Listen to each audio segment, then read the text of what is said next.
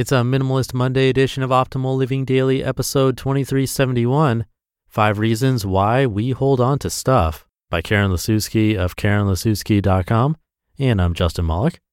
Happy Monday and welcome back to Optimal Living Daily, where I read to you with permission from the authors, and we're going to get right to our Minimalist Monday post as we optimize your life. 5 Reasons Why We Hold On to Stuff by Karen Lasuski of KarenLasuski.com. Quote, make room for what matters, let go of what doesn't. It's that simple. Robert II.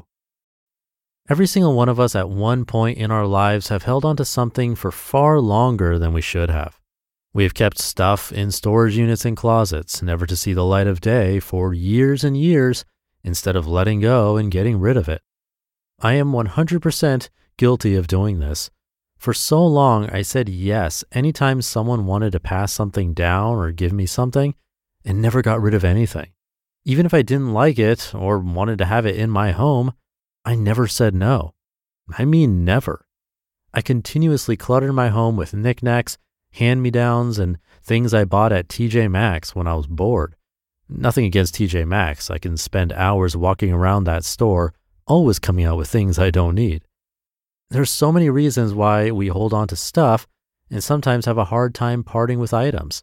And everyone has a different reason and a different mindset about decluttering and letting go. Let's break down 5 common reasons why we hold on to things and find it difficult to say sayonara to some of our belongings. Number 1, guilt. One of the main reasons why people tend to hold on to stuff way longer than we should is out of guilt. Oftentimes, we don't get rid of something because we don't want someone else to get their feelings hurt. Maybe someone bought you that dresser a few years ago, but it just doesn't fit with your style anymore. Or maybe your family member passed something down from a deceased family member, but it truly doesn't really mean that much to you. When this happens, guilt is playing a huge role in your decision to keep the items. Something to remember when you're feeling this way is that you are the one who lives in your home, not other people. Please try not to feel guilty over wanting something different in your space. If something no longer serves you and your home, it's okay to move on from it. Number 2, nostalgia. Oh, this is the one that gets me all of the time. I'm very nostalgic when it comes to things and what they represent. Whether that be a person or a moment in time that meant something to me, I tend to link the emotions with physical items. However, during my decluttering journey, one thing I've learned is that those feelings and those memories don't leave with the items. Sure, there are some items that you will hold on to for the rest of your life because of someone or something they represent. For me, I'll forever cherish the letters my husband and I wrote to each other when he was in boot camp. I'll never part with them. But that outfit that my daughter wore one time when she was 6 months old, I have learned to let go of that. The memory of her in the outfit will stay with me long after the item is gone. Try to limit the amount of stuff in your home that are only there because of nostalgia. Pick items that are precious to you and say goodbye to the rest. Number 3, what if? But what if I need that purple sweater a year from now? What if I need that set of dishes that we haven't used in 3 years? What if I want to use that face mask next month? The what if game is a slippery slope and one that most of us have slid down a time or two in our lives. Even when we haven't used or wanted an item in a long time, it is so easy to decide to keep it in case you might want it one day. A good rule of thumb to follow is if you haven't used it, needed it, or wore it in a year or more, chances are you won't be looking for it a year from now. Number 4, money is tight. For more years than I care to count, I have kept things for the simple reason that I couldn't afford to replace them. Sweaters with holes in them, shoes I didn't like, and old purses are all examples of things I have kept way longer than I should have because I couldn't get new ones. Today, even if I can't afford to buy a new pair of jeans right away, I get rid of them when they no longer serve me. This can mean they don't fit, they are worn and ratty, or I simply don't like the style anymore. I've been down to only one pair of jeans, but ones that I love and make me feel good. And I was okay with it because I knew eventually I would get a second pair. It's okay to get rid of something you can't immediately replace if it no longer brings you joy or is something you use. You aren't wasting money by letting the stuff go. You're simply deciding to only leave in your home the things that you love and use. Try not to get trapped in this mindset. And easier said than done, I know. And number 5, fear. For so many people, there is a lot of fear that comes with decluttering. Fear of the unknown, fear of missing something once it's gone, and fear of change are just a few ways fear shows up in decluttering. When you're making any kind of change in your life, especially when it comes to your home and the stuff in it, it can be incredibly scary. One thing to try and remember is that decluttering looks different for everyone. You don't need to get rid of anything you don't feel comfortable removing from your life.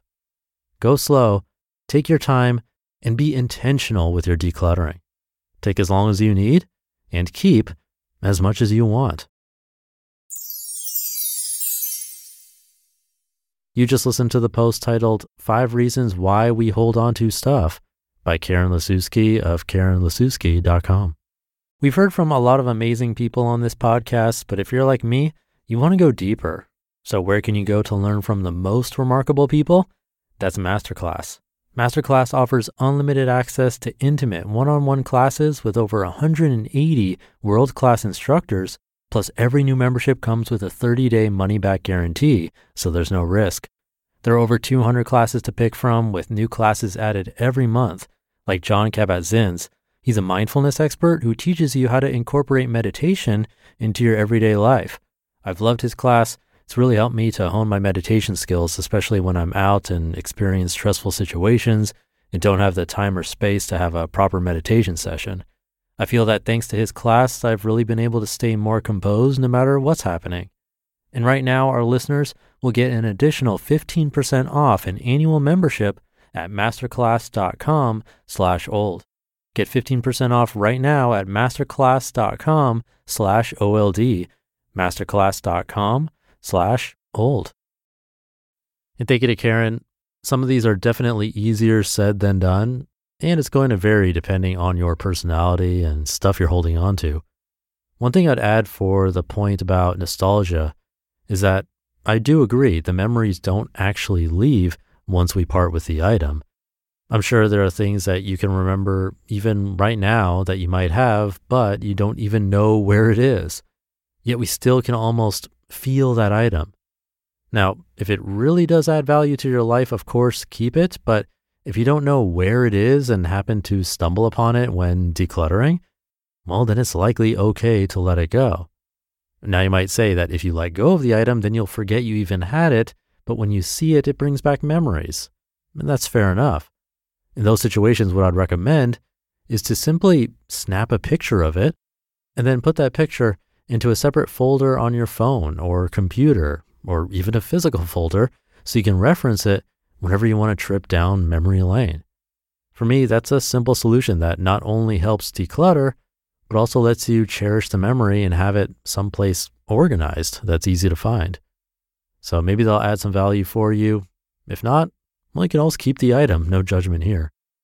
And with that, have a great start to your week, and I'll catch you tomorrow with another article where your optimal life awaits.